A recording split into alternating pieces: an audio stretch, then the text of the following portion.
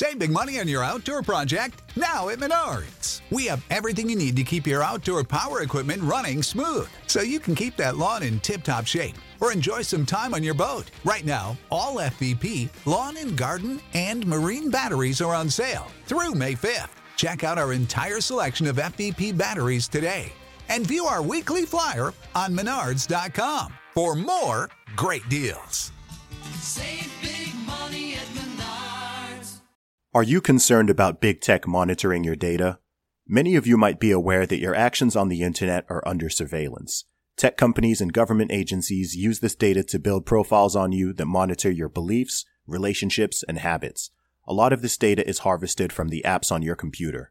One of my fans has designed a desktop app called Synthetic Notes, which is a normal notes app with several key differences. Unlike most apps, it doesn't use a subscription model. That means once you've bought it once, it's yours forever. Compare that to other companies that charge you over $100 a year. Synthetic Notes also stores all of your data on your local machine, away from psychoanalytic algorithms and cloud databases. This, combined with the fact that it's not a subscription app, means that Synthetic Notes never needs to connect to the internet. You can safely quarantine the app and it will still work completely fine. By paying for Synthetic Notes, you are buying back your privacy. Go to syntheticapps.com/Zuby and use my code ZUBY, Z-U-B-Y, at checkout to get 25% off. That's syntheticapps.com/Zuby and use my code ZUBY at checkout for 25% off. Protect your privacy. I am the man, sick with the slang, sick and I'm destined for fame. Do for the fam, not for the gram, stunting you're destined for pain. I do not front, I do not scam, put some respect on my name. Sick like Cobain, click and I bang, y'all gon' remember the name. Y'all gon' remember the name.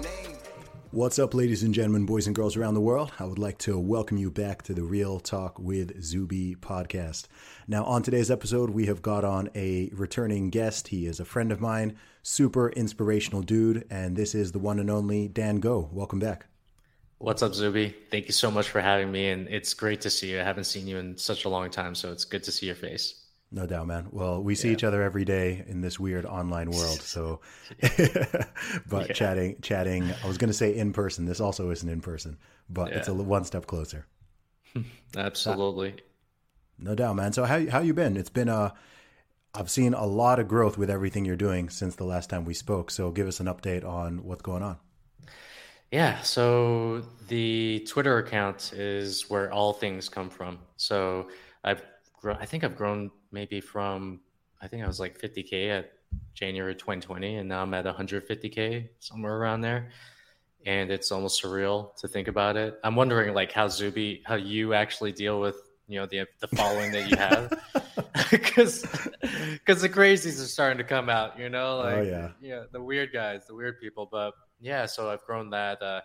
Been working on High Performance Founder, which is my main business, and that's where we help high-achieving entrepreneurs get into incredible shape. We've grown that company by 100%, and throughout the whole entire time, just trying to learn how to be an amazing dad and an amazing husband to my family. We've been traveling around for the past year. We've been literally squatting from one place to another. My dad calls it professional squatting or professional Airbnb squatting, and we haven't had really a place that we've settled into yet. So it's been an adventure with them, and we've got to see our baby grow for the past year, and that's been amazing. That's amazing. I know you don't talk about it too much on Twitter, but is that because of the madness that's going on back home? Is that a motivator? Yes, absolutely. So the very first time that we left, I think it was December of 2020, we knew what was going to happen again. We've been through the first lockdown, and that was great because we got to stay with our baby and just be there with her. And then once December came around, we're just like, we know that they're going to lock down things again. We know that restrictions are happening, and we know that most of the restrictions and most of the lockdowns are not things that we agree with. Yeah. So we decided to be sovereign and to move to places that allow us to live the life that we want to live. And the funny thing about all of these places, so we lived in Costa Rica, we lived in Mexico, or we're living in Mexico right now, everything's the same. Nothing has changed. People are living the lives that they're living, and it is completely normal. There is no paranoia. So it was kind of funny because we came back to Toronto, and when I came back to Toronto, I just looked around at the people that were just like walking the streets, and they felt defeated, man. They felt utterly defeated. Do you feel like the same thing in London as well? Because I know that you just came back. London's fine. Yeah. Okay. London so is everyone's fine. just Yeah, like, the okay. UK is one of the UK actually has virtually, well, let me not say the UK, let me say England, because actually it varies between England, Scotland, and Wales. But England basically has no restrictions. They brought back the indoor mask mandate, which some people follow and some people don't. It's certainly not enforced. They brought that back a couple weeks ago. But there's no lockdown. There's no, checking papers and all that stuff. You can live your life. You can go to the gym. You can travel. It's pretty normal. There's still some level of weirdness and fear in the air, but it's nothing compared to, I've been to 7 countries as well during this thing. And, when I was in places like Portugal or certain parts of the USA, like New York, LA, I felt exactly what you said. Just demoralized people, fearful people, anxious. And then you go to Texas or Florida and it's boom, suddenly totally different. It's almost like the world's bifurcated into these 2 alternate realities. And you maybe kind of at this stage just pick which one you want to live in. Yeah, exactly. I feel the exact same way. And yeah, we were just in Toronto, and we knew it's going to come again. It's just rinse, wash, and repeat. So we were just like, screw this. We're going to Mexico. It's going to happen during the wintertime. They're going to shut things down. They're going to restrict things. So we're not going to stay there for that. We want to live life. And one of the things that we realized was how much the restrictions and lockdowns actually aged the people around us. Did you know? I don't know if you noticed that, but like when I talk to people on like FaceTime, when I talk to people back home, they look like my dad looked like he aged like 10 years, and he looks like the youngest like 75-year-old I've ever met. And he looked like he had more bags under his eyes, and he didn't look great. And I was just like, I just want to miss that. I don't want to do that to my family, and I don't want my girl to live in that type of environment, at least just from a kid standpoint. Yeah. And everything that I'm doing right now is so my daughter can be allowed to be a kid. Just live. So, live. That's the crazy thing. Me, I've been ragging on about it from early, but it's like people are so afraid of dying that they've stopped living. They're merely existing. But what is life to just live in this state of zombie-like fear of movement, of other human beings, of people's faces, of socialization? That's no way to live. That's no way to live. And it's gone on for so long now at this point where it's just like, okay, guys, are you going to move on, or are you just accepting this as your new reality? Yeah, I feel like we're on the 4th upsell of COVID right now. Yeah. Only the 4th? We just got to get through a couple more upsells until it's over. Maybe, possibly, I don't know. But I'm clicking no to the upsells right now. I think those of us who are, I have noticed that those of us who are involved in like sales and marketing and stuff like that to a degree have kind of been able to see some of the tactics that are going on here. I'm like, no, I want to cancel my free trial. My free subscription to communism. I don't like this. I'm canceling. This is enough. Like, otherwise it just keeps auto renewing. It just keeps going and going and going. Oh yeah, we're on a subscription model right now. So. Yeah, no doubt, man. But you've had a lot of growth with your business. It's been amazing to see. I saw you just hit 150,000 on Twitter. Just about I don't know when this episode will come out, but a couple of days ago from when we recorded this. And I remember when I first spoke to you in 2019, you had 4K. So to go from 4,000 to 150,000, that in itself is phenomenal. And just seeing the amount of engagement you're getting and people you're communicating with and everything that you're doing, I love to see it, man. I love watching people win, especially people who I'm friends with. And so what's that journey been like over those past 2 years? It's been a journey for sure, and one of the things about this journey is obviously the cliche is taught me a lot about myself, and especially the insecurities I have, especially the insecurities is, when you're going through social media, you're really putting yourself out there. So a lot of the things that you were thinking before that may have never come out, they usually come out when you're possibly like triggered by something that you see on like, whatever, Twitter. And then for me, it's been very much a self-development journey as a man. I got to see kind of like, where are my weak areas emotionally? Where are my weak areas intellectually? And in that sense, it's been very eye-opening. And I've grown up a lot from growing from like 4K to 150K. And on the other end, it's given me this platform in order to speak my truth authentically in a way that will influence a mass amount of people. I think I told you this actually the very first time that we met, is like, how do you deal with this? You have like the keys to the nuclear codes, right? Like you can press a button and then boom, like you're going to get all sorts of reactions and all sorts of people coming your way. And I definitely don't take that for granted.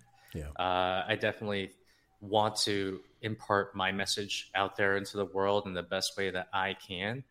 And the people that it's actually brought into my sphere of influence has been utterly incredible. Obviously, yourself, the very first time that you and Jose came out with that program, and you guys had that call as upsell, right? Yeah, or yeah. whatever. I was like, I'm taking this. Yeah. This is an upsell I can be down with. I'm down with this upsell right here. So I took it, and it's gotten me in touch with guys like yourself, guys like James Clear, guys like just people that I've always admired in my life. And because of my thoughts and because of the way that I've done Twitter, it has attracted these people into my sphere of influence. And that's something that I just cherish because for me, it's just like, if I can get around great thinkers like yourself, great thinkers like these authors, these entrepreneurs, these founders, it up-levels me in a tremendous way. And that's why I say I've grown so much, because I've been able to just be able to see kind of like, be able to interact with you in your tweets and see exactly where you're coming from.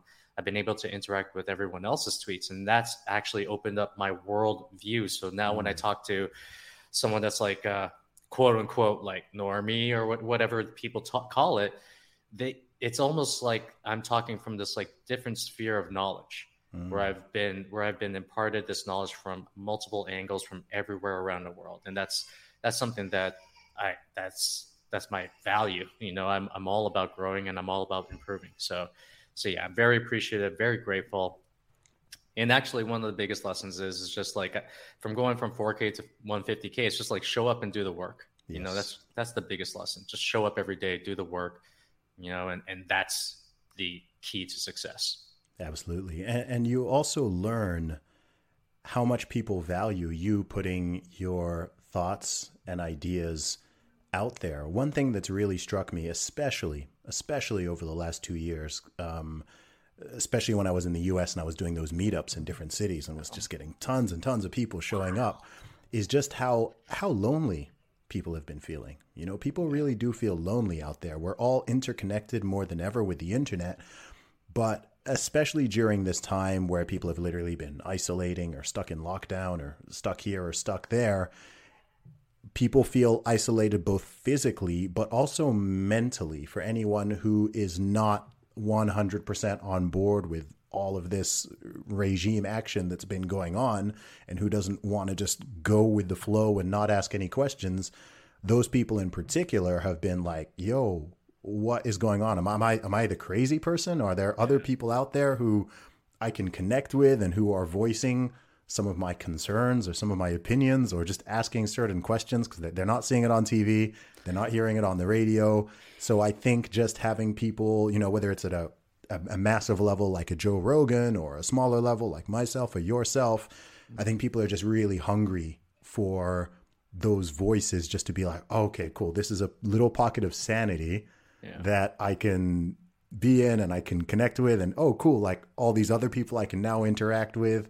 And I think it might seem, I don't know, to go on there and to tweet 10 or 15 times a day or whatever it is, it doesn't seem to a lot of people like that has much value, right? I mean, if you were to try to explain that to, I don't know, your granddad or something, there might be a little bit like, wait, no, what's the point of that? But then when you actually do it and you see you're reaching not hundreds of thousands, you're reaching millions of people, millions of people, and it has an impact. It really, truly has an impact. And yeah, it's I don't know what to make of it. Like you ask me how I handle certain things, and some of it I do. The part of the answer is that I don't really. Like I just kind of I just kind of do it, and I'm still trying to work out in my brain like exactly what am I doing and what does this mean and where does this go? Yeah, because there's not really a blueprint. Yeah, something I think about Twitter, or I refer to, as the fact that we say the things that other people are thinking. Mm-hmm. And people have questions, people have certain goals, people have certain aspirations, and all we're doing is communicating in a way that helps them get it, because not a lot of people actually know the thoughts that are going on in their minds in the first place. They just think in these automatic loops. So one of my core beliefs is the fact that your thoughts equal your reality. So what we're doing is we're helping them put those thoughts into a little bit of a clear 280 character way, which allows them to understand and either agree or even disagree with what you have to say. So I feel like we are I don't want to say we're the voice of the people. I definitely don't want to go there. Yeah. But I do feel that we are the voice and we are the opinions of the things that are already going on in people's minds already. Yeah. And it is on us to talk our truth. It is on us, because if we don't talk our truth and we're just kowtowing to let's just say the regime or the system and just like trying to get likes or whatever that is, then we are doing a disservice to the people that are following us. Absolutely. So now I see, actually, I believe you see this as well, because it comes out when I read your tweets, is the fact that you have this great responsibility now to yourself and to the people that follow you. So everything that you say is going to come out in a way that you're taking complete responsibility for. And that's a huge thing to put on someone. Like, I think you just said like 1 billion people have been 1 billion impressions on your tweets, right? You had more than 2 billion. Over 2 billion this year. That's 2 billion people. that's not even a country. That's 2 countries. That's multiple countries. And for us to be able to have that type of responsibility, understanding that thoughts can actually lead to realities and can actually change people's lives, we don't take that lightly. I don't take that lightly, and that's why I show up every single day. That's the reason I show up every single day. I type on my keyboard. I put my thoughts out there, regardless of whatever people will think, because it's on us to speak whatever truth that we have inside. Yeah. What's been the biggest challenge for you during this? Because I know, as someone whose account has grown quickly, that some stuff is just like you. There's certain things you expect, but then you also encounter things that you just didn't, both positive and negative. What's been the biggest challenge for you? Biggest challenge is other people, by far, right? So when you put yourself out there, you're basically going out into public naked, and people can take whatever shots that they want, right? And it's actually hardened me a lot, in a sense, or hardened my spirit, because once you see one thing and someone says, like, you put something out that's supposedly like positive, and someone says "F you" or whatever that is, like, I'm not gonna lie, that's been a challenge. It'll challenge anybody. Like, it's gonna challenge you. But for me, when I look at that, the biggest challenge is also the biggest growth of opportunity. So the ability to see things on the internet that are directed at you, that will either, they can either change your state, or you can see it as like a neutral thing.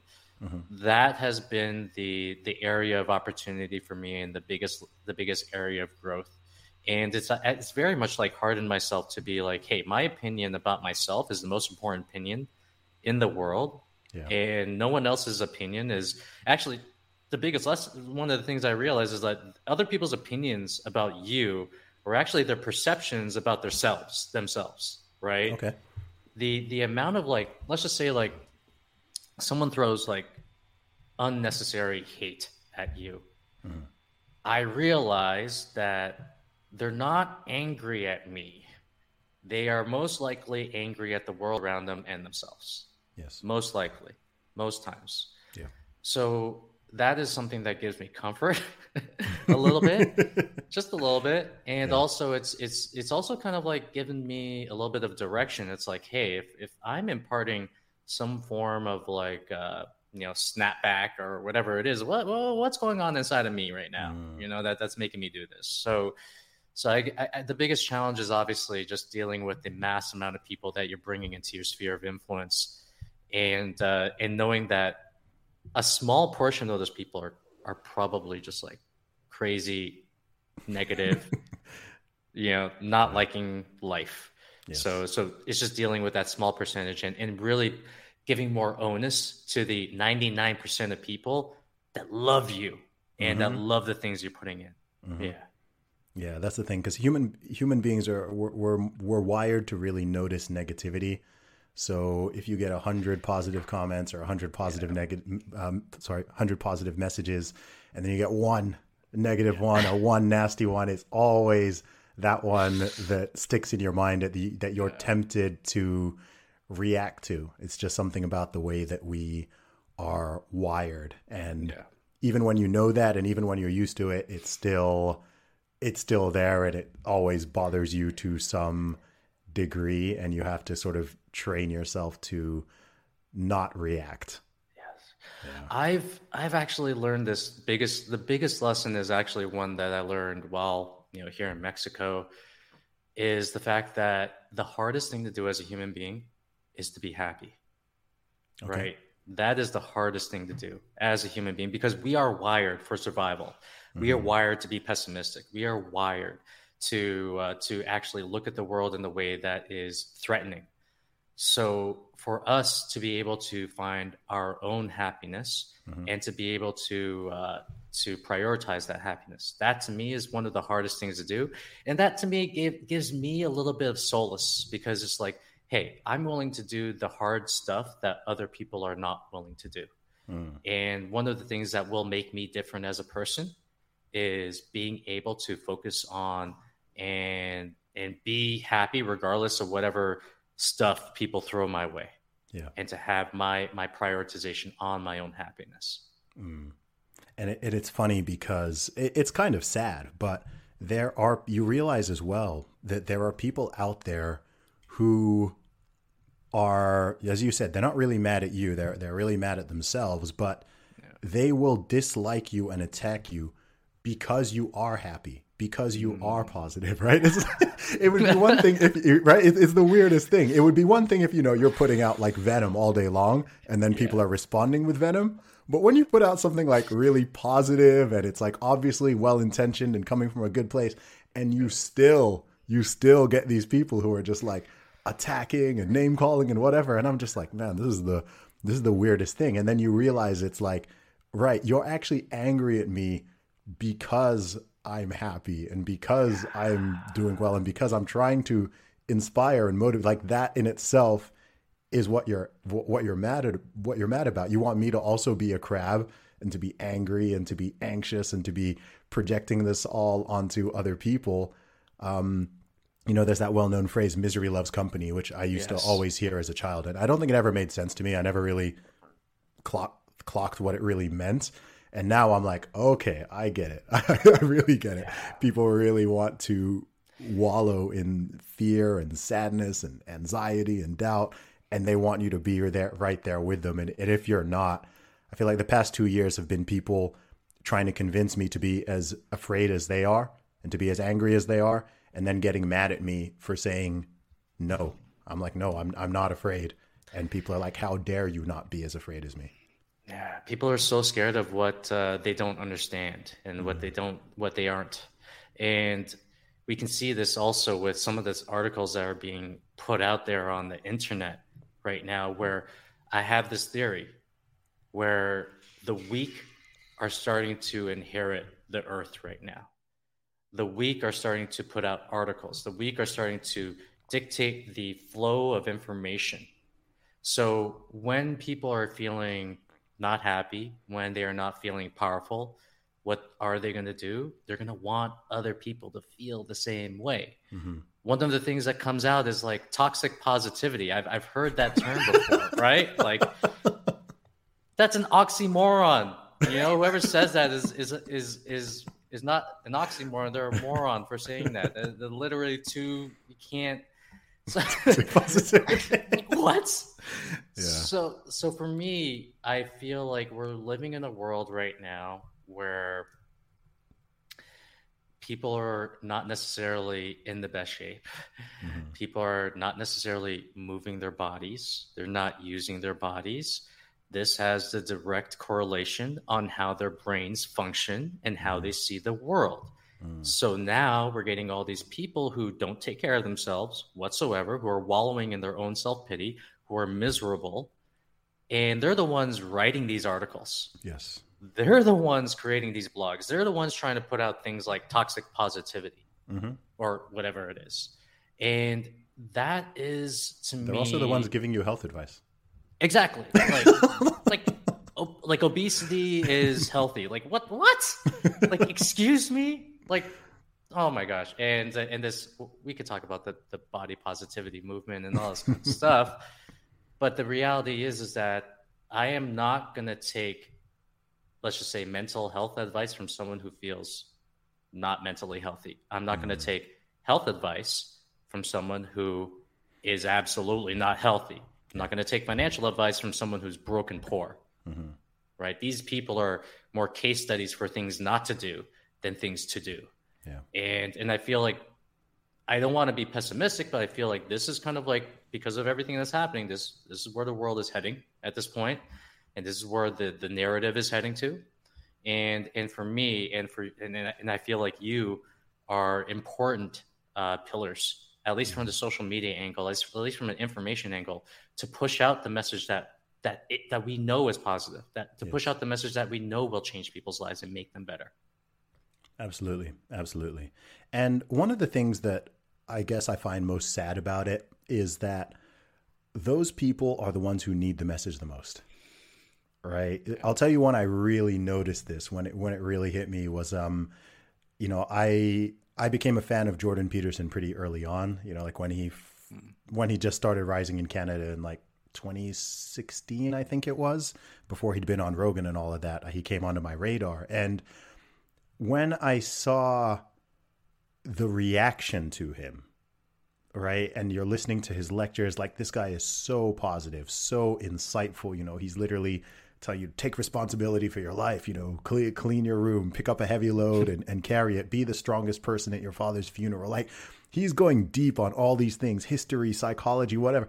And then the response from certain people was like, I was just like, bro, you're the person who needs this message, right? He's literally, and maybe that's why people rage, because it kind of hits them in the heart. It's like, wait, is he talking about me, kind of thing?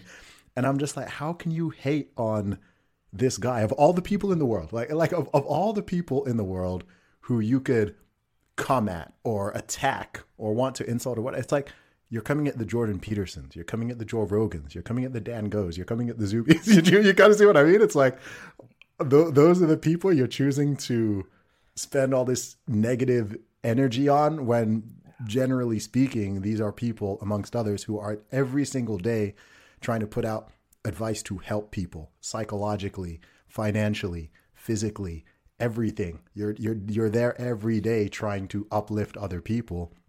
And it's so odd and inverted to me that those are, I mean, look, there's some bad people out there. Like there are some people out there like putting out like all kinds of negativity and horrible stuff and all of that. But it's like, no, you're gonna go for the people doing the opposite. It's very odd. And that's what I find most frustrating, I think. Yeah, it's frustrating to me because I feel like I know what the problem is, but no one's saying it. Like no one's even talking about it. It's the fact that everyone is emotionally sensitive, and most of the people that go about doing these negative things to other people, they are in their emotions, and they literally think that their emotions are facts. That's literally what they think. And we are moving into this period where it's kind of like this gray area right now where it's like, hey, we gotta understand what's going on inside of us. We gotta understand where our emotions are actually coming from in the first place. People are reacting to their emotions in a way where they think that, oh, I'm doing the right thing. I'm fighting the good fight. When the reality is that they are reacting to their own negative emotions, and they don't even have a handle or awareness around what they're feeling. And we have gone from being in this industrial age where we don't necessarily have to think about our emotions at all. We don't necessarily have to we didn't have to necessarily be aware of them. We kept on moving. We were working. We were not obese, you know, and now we're moving into this this era where people are emotionally reactive. That's number one. They are out of shape, so they are less in control of their moods and emotions, and they think that what they feel is the truth, when the reality is that what they feel is a result of the traumas that they faced in life, the environment that they lived in, the people that they've interacted with, and it has really nothing to do with anything else other than what they're feeling. Yeah. And I feel like one of the things we need to do as human beings right now is get in tune with these emotions that we're feeling and do the work. That's why mental health is a massive, we're in a massive pandemic, but it's more of a mental health pandemic now. Agreed. Rather than the physical one. So now we have to educate people, not only how to be physically fit and in shape, but we have to teach them how to like manage their emotions. We have to teach them how to be more aware of them and not react to them and throw vitriol at people like yourself and myself, people who are trying to make this world a little bit better, just like a tiny bit better. Yeah. It's something I think about a lot, and I think it's a really deep thing. And one thing that seems very clear to me at this point is that life is too easy. Yes. Right? People need hardship. People do need struggle. In this modern era, if you live in the modern Western world, right, you could say that some struggle has been created by the governments over the past 2 years. But generally speaking, for the past couple of decades, life has just been so easy. I mean, I could literally sit in this room, in this chair, and not leave this chair, and I could survive indefinitely from this chair. I can have food delivered to me. I can have everything brought to me that I need. I can continue to earn income from my laptop. I literally don't need to stand up, right? And that is unprecedented in human history. I can get access to all these exotic foods all year round. They arrive, they're hot, they're fresh. I don't even need to cook. And I think that most of the problems we have in the modern world are problems of excess. I think it's not problems of lack. Historically and in developing countries, it's generally problems of lack. I mean, if you want to take the most obvious thing, obesity itself. You've got more people dying from consuming too much food than dying. Like, there's nobody is starving to death in the West. Nobody's starving to death, right? But people are dying because they're eating so much food. There's so much surplus. There's so much excess that they're killing themselves as a result. It's too much of everything and stuff being so accessible and so easy. I mean, it's funny if you think about what we preach, right? We're both into fitness. We're both fitness coaches, and we're literally telling people how to make their lives a bit harder, basically. Yes. Right? It's like, right? That's essentially what it all is. It's like going out of your way to make things a little bit harder, because if you don't, your body is literally going to atrophy, You're going to get fat. You're going to lose muscle. You're going to just be out of shape. If you just do the default, if you just do the easy thing, like if you go back 100 years ago, doing the default would have kept you in shape, right? Because the default involves manual labor and it involves walking around and it involves this and that. Just living your daily life, you're going to stay in shape. Now you have to buck the trend. You have to do it mentally, right? Imagine if you sit there and you just watch the news. You just turn on the TV, watch the news, reality TV, sports, and you just take everything at surface level. You don't question anything. You don't challenge anything, whatever. You also become intellectually flabby, right? You become mentally weak because you're just taking everything hook, line, and sinker. You're not questioning any of the narratives. You're not doing any of your own research or anything. So with all of these things, it's like to elevate, you actually have to not do the normal thing. You have to swim against the current. And actually, that's what makes you stand out now. Yeah. I remember I was walking through California. Maybe it was like a year or two ago. And I was walking through, and we know that California has a homeless problem. Just walking through California with my wife. I go around this corner, and I see this homeless man. And this homeless man is obese. And I'm just like, how does that happen? Like, how can you not have money and yet still be severely overweight? Severely. And we're living in this unprecedented time where people are complaining about how hard life is when the reality is it is the easiest it's ever been for us in the past 50 years, 60 years. We are living like kings. We're actually living better than kings are. Ever. Yeah. I'm thinking, why limit to 60 years ever? Oh, yeah. Yeah. Like did kings, we are living in a world where we have these diseases of excess. And even kings, back in like the 1800s, wherever it is, they never had access to all the resources we have right now. Even someone that's like making whatever it is, like 30K a year, whatever it is, who knows? They are still living better than kings of old. Yes. Kings who actually had the most money, and had all of the money in the kingdom. So we have to do these things. Like, we actually have to voluntarily force hardship on our lives in order to feel more human. Yes. Right. And if we don't do this, then what's going to happen? At least from like a physical perspective, you reduce blood flow to the brain. You obviously are not energetic. You're feeling more moody because the areas of your brain that blood flow used to flow to, you are actually taking away blood flow from those areas of the brain that actually controlled your mood in the first place.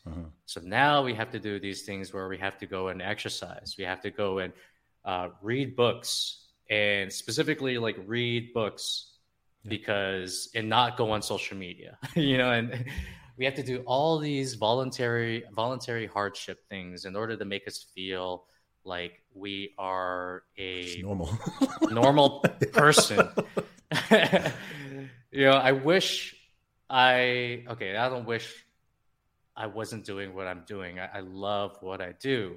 I just wish that I didn't have to do what I did, in terms of a career. And I wish that everyone would just take care of their bodies and force this physical hardship on themselves.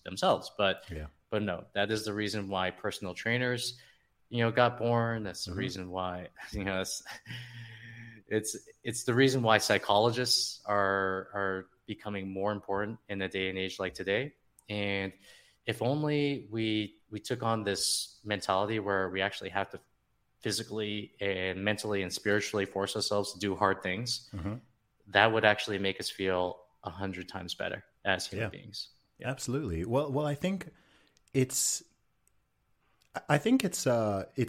natural for human beings. And if you think about it from a long-term perspective in terms of human history, it makes sense to seek the path of least resistance, right? I mean, calories used to be really hard to come by and really expensive. So it didn't make sense to expend a bunch of energy and calories on time on things that are not directly productive. So I think maybe that's where that pattern of opting for the path of least resistance, both mentally and physically, came from, because it was like, okay, if I'm going to physically exert myself, then it's got to be to pull food out of the ground or to hunt down this animal or to defend my village or whatever it is. So I think that's kind of that default human thing. But as we said, because the environment has changed, we haven't changed. We're the same. Like, we're the same as our ancestors. We haven't changed. We haven't evolved. But the environment has changed so quickly that now taking the path of least resistance is very detrimental. I also have another hypothesis on this, which is which links into the mental health thing. And I have no idea if this is scientifically correct in any way, but I have a hypothesis that humans have almost like a baseline level of what you could call anxiety, right? So again, living in the past, you had fear of disease, fear of war, fear of random violence, fear of death in, women dying just giving birth, right? Like life was harsh, famine, right? Just you were just constantly battling the elements, right? So I think that anxiety used to naturally dissipate because you're dealing with these day-to-day tasks. But in the absence of that, I think it builds up and it accumulates in people. And I think this is also why you get these overreactions.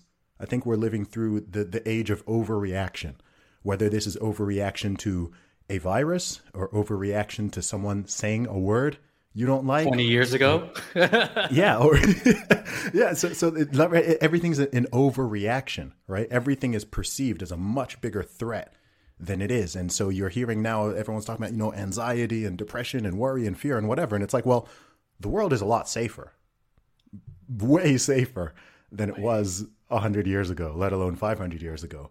But that anxiety is still there in people, and it's got nowhere, has no natural outlet, because you're not struggling for food, you're not struggling to survive, you're not struggling for much really. And so I think it just builds up in certain people, especially if they're not exercising, they're not going to the gym, they're not doing this, they're not doing all of these other things. And then you've even got factors such as, again, historically, virtually everyone got married and had kids. Whereas now we live in this age of extended adolescence. And I could even be talking about myself here to some degree, right? I'm 35. I don't have kids yet. I'm going to. But again, if I existed 100 years ago, I'm sure I probably would have been like the father of like 5 or 6 kids by now, right? just by default, right? And as a result, I mean, I mean that's enough to keep you busy. You know what I mean? Like you're a dad, you can tell me, but just that in itself, just being a parent, it's like, oh, okay, I've now got this multi-decade project here, and maybe I've got 3 of them or 4 of them or 5 of them. So I ain't got time for, you see what I mean? Like I don't have time for all that other things. I have all these things to take care of and to worry about. And I'm not feeling that sort of pathological anxiety because it's going out in all these places. I've got a real struggle. I've got a real resistance. And so I'm and ironically, that makes people happier. Number one, I agree with you. The body and the brain is designed for survival. Yes. Right. That it just wants to keep you alive. So it will do everything it can to maintain the status quo and to make you feel more comfortable, to make you feel like you don't have to survive, to make you feel like you don't have to go hunt for food or whatever it is. And then that anxiety has to go somewhere. So it is going to go to Twitter. It is going to go to other people's opinions. It is going to go to their emotions, to the way that they're feeling.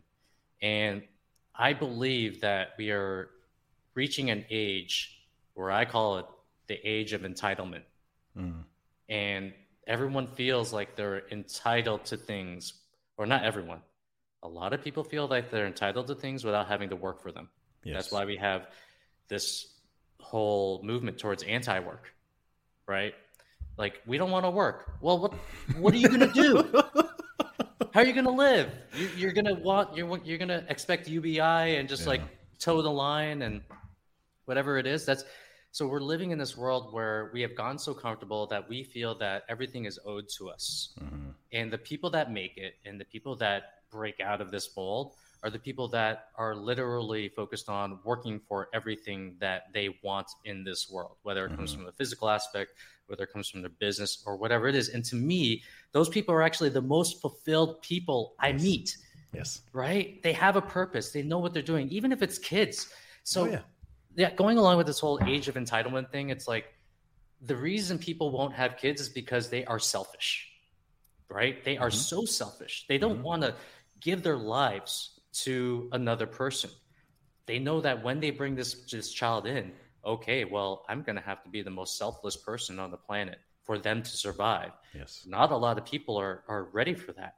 And the thing is, like you said, like I would have had like 5 kids. I was thinking you would have had 15. You know? Like, I was thinking you would have had like a lot. Yeah. And I'm noticing this with a lot of people. And for myself, I had my first child when I was 40 years old. Right.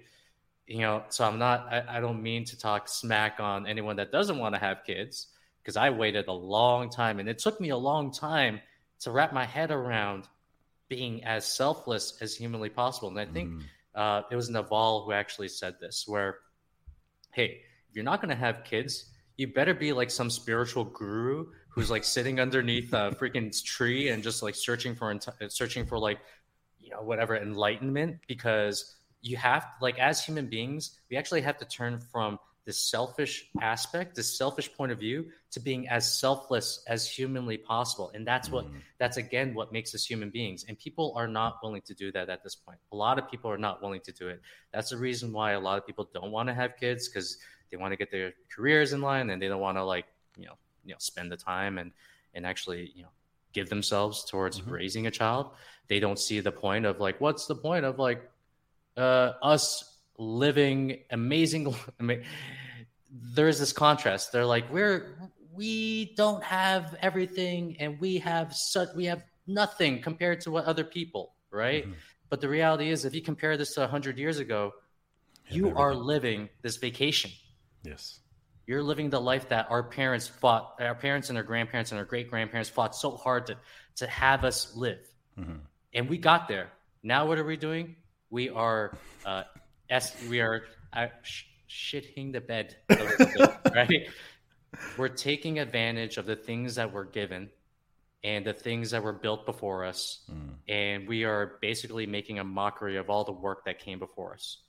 That's what we're doing right now. So I feel like it is. It's true. We need to move, you know? Yeah. I feel like that's why. Well, that's one of the reasons why I created this Twitter account. That's probably the reason why you're speaking your truth right now.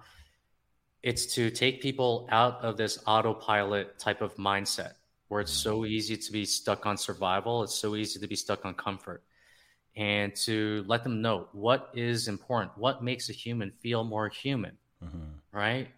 And yeah, I want to have this optimistic view on where the world is going.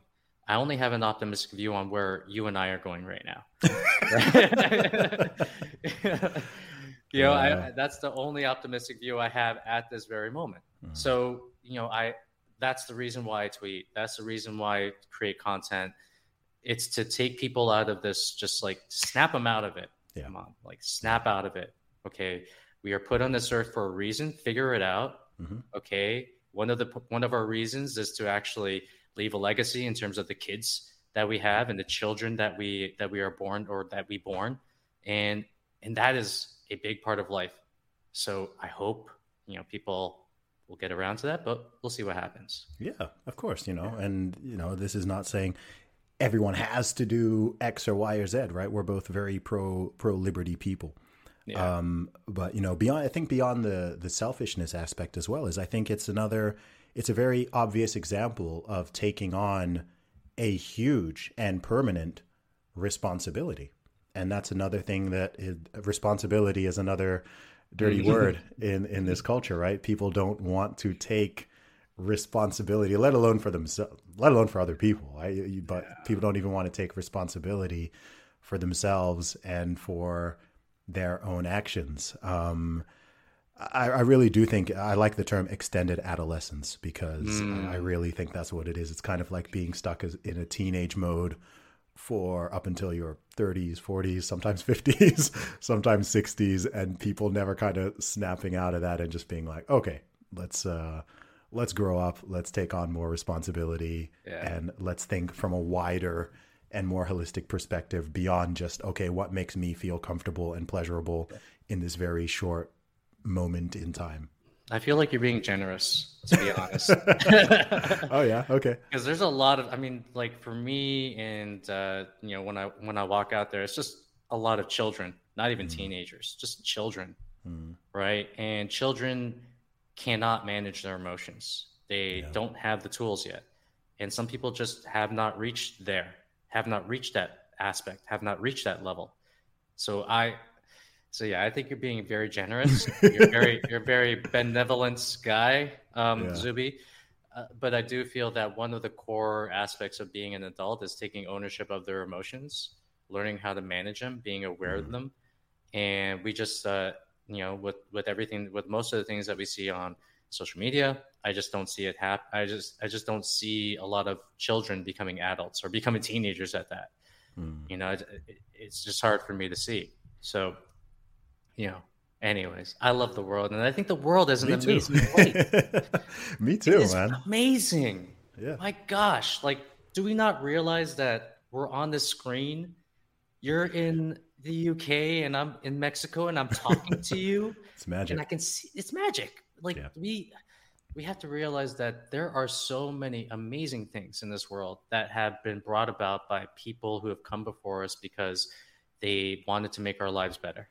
Yes. And I do feel that you, me, and every single person in the world, especially this guy, this construction worker that's like walking in front of me and going to his job, we are here for a purpose. So it's on us to find what that is, put ourselves fully into it. And that alone is going to make us feel amazing. It's going to make us feel like we have something to live for. Yeah, well, I think human beings are, I think ultimately fulfillment and happiness and contentedness, it comes from being of service. Yeah. Right? Being of service to other people. And so even if you do want to become successful, however you measure that, whether you're measuring that in money or attainment, in career, whatever it is, it ultimately boils down to being of service to other people. That's actually how you end up being of service to yourself. The more people you help, the more people you get in shape, the more bodies you transform, the more minds you transform, the more income you earn, and the more that your business grows and your reputation grows and so on. And that's really what we're all doing. So if people are kind of stuck in this malaise of not knowing meaning, not knowing purpose, whatever, anything that takes on an additional responsibility to be of service and to genuinely seek to help other people within your family, your children, your parents, your brothers, your sisters, your friends, strangers, people out there, if you are consistently in service of other people, then you will, number one, become more happy and more fulfilled, because we're such social creatures that actually that's where it's sort of the flip side of the thing that most people are afraid of. And the thing most people are afraid of is social judgment, right? Being looked at in a weird way by someone else, being judged, being insulted, being criticized. This is really what people are afraid of. But if you kind of flip that on its head, and it's just like, hey, be of service to other people, online, offline, just go out there. You've got a skill, you've got a talent, you've got a story, you've got experiences. Go out there, share that with other people, and you will see how, I mean, look at Dan right here with his 150,000 Twitter followers, right? You put that out there and you will see, oh, wow, okay, this is helping people beyond what I thought it could be, right? Simply by sharing your story, not even really doing anything, just sharing your story and saying, hey, I was here, now I'm here. These are the steps I went through. These are the things I did. Someone else sees that and they can be halfway across the world and they're just like, oh, wow. And it plants a little seed in their brain, and then they go off and they change things. Just like I know you've had people who literally have lost dozens and dozens of pounds who you haven't even directly coached. They just follow, right? They just follow. And every day they're seeing those messages and it's programming them in a positive way, and it's inspiring them, and it's motivating them. And then 6 months later, they'll DM you and be like, yo, I did this. You know what I mean? And that in itself just shows the amazing power of it. So I literally just had that happen. My one of my assistants actually just like sent me this photo, and this guy like emailed us. He's like, dude, I've been following your tweets for like the past 2 years or whatever. And he showed me the before and after. I'm like, dude, you're in better shape than I am right now. Like, what the heck? I should follow my tweets. Yeah. And I remember I was maybe like 23, 22 years old. And I was working this corporate job that I hated. It was just utterly defeating, even though I was making the most money I've ever made at that moment of time. And I remember I came back home and I was like, I can't tell people what I'm doing. I don't even want to talk about what I'm doing. I'm so ashamed of it. I hate it. And I remember I was in this mall, and I was in the food court, and I was talking to one of my friends. And then I ended up, I needed some inspiration, man. So I got these. I remember I went to the DVD store when DVDs were a thing back then. And I got this 6 DVD set of the Chicago Bulls 6 championships, right? Oh, yeah. And I watched it, and then I don't know, a light came on in my head where it was just one word, and it was just like help. Just, what is my purpose? Help. Right? That's it. Like, it just, people are asking me, hey, what should I do? How do I find meaning? How do I find purpose? Just help people. Yes. Just help people. That's it. Do whatever you are most qualified, or even not qualified, but whatever you can do to be of service to other people, do that. Yeah. And then you'll find what you're truly meant to be on this world for. But first, it has to come from a place of wanting to make another human being's life better. Yeah. Absolutely, man. I think that's the key. And when I look at people who I know who are the happiest people and the most, I think more than happiness, I prefer the word content. You know, I think content and fulfilled. I think happiness is also a mood. So it can be a bit more fleeting, but I think contentedness and fulfillment are more long-term things, and they don't suggest that you're always happy, right? I think, being a parent or something like that, like, I'm sure there's times, right? It's not like, not like just like, oh yeah, permanent happiness, but it's probably permanent fulfillment, right? Yes. But you'll have times where it's, it's up and down. So yeah, like with people I know and people I observe, one thing I do notice, there's a couple things. Perspective is a big one. They have perspective. Another one is gratitude. They're truly grateful people who are appreciative for what they have, and they value what they already have, not just what they want.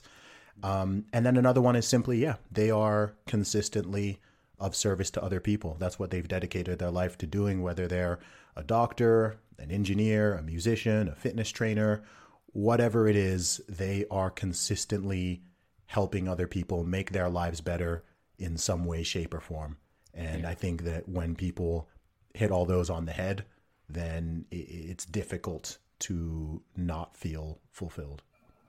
I see this all the time with my own clients. We only help entrepreneurs get in shape.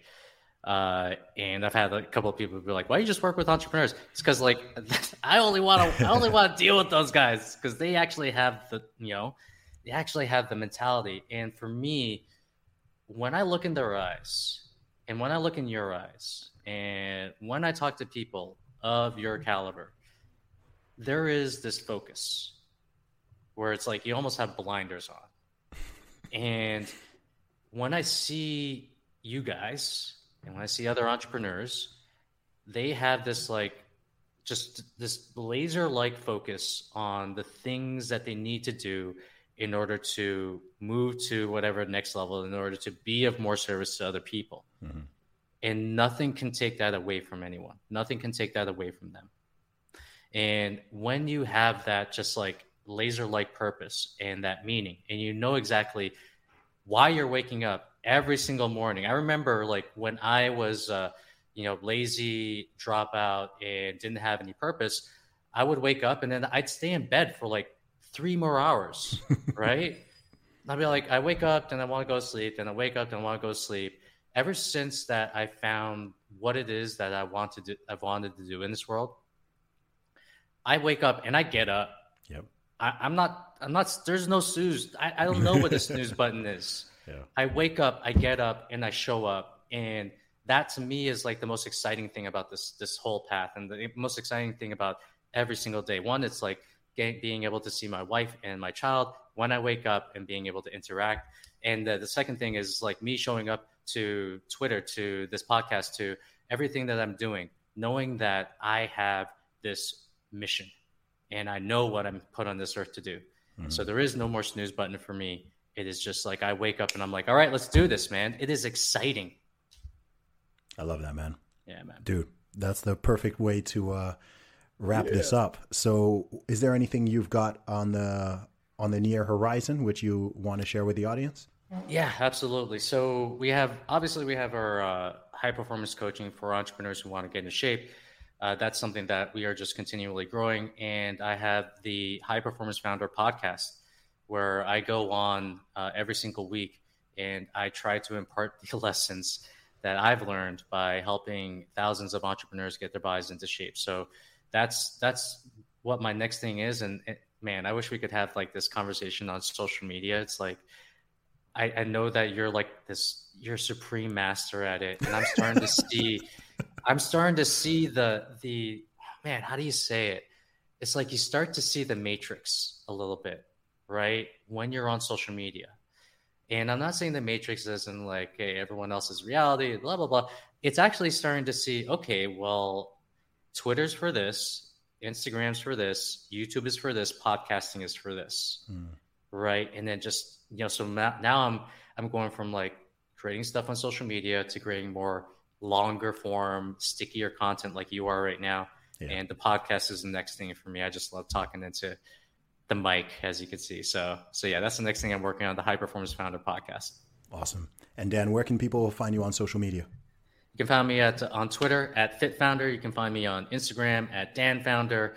And you can find me on the podcast at High Performance Founder. We already have like 20 or so episodes up, so check those out. Amazing. Make sure you guys check out Dan's podcast as well. Dan, Go. Always an honor, brother. So good to talk to you again, man. Absolutely. And I just want to say, Zuby, I would not be here if it wasn't for that fateful call that we had in the very beginning. And you have been an incredible mentor to me. And you know what? Something I got to say about you is the fact that your mentorship is very direct and very just like cutthroat and short, if that makes any sense.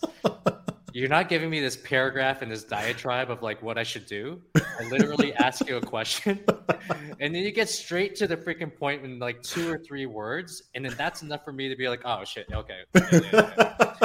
So I remember I asked you, I was like, dude, I just hit like, 20K. Like, what should I do? You're like, keep going. I'm like, oh man. Duh, okay. I forgot. Yeah, totally. And I just gotta say that again, I would not be here if it wasn't for you. Totally appreciate your friendship and your mentorship. And if anyone's listening to this and you're looking to, even just like grow a Twitter account or just like be a better person or even just like start a business, like definitely reach out to Zuby because he is way better in person. Like you're great on social media, but as a person, you are tops for me, man. You are tops. So I appreciate you, man. Thank you, bro. I really appreciate that, man. I am the man, sick with the slang, sick and I'm destined for fame. Do for the fam, not for the gram. Stunting, you're destined for pain. I do not front, I do not scam. Put some respect on my name. Sick like Cobain, click and I bang. Y'all gon' remember the name.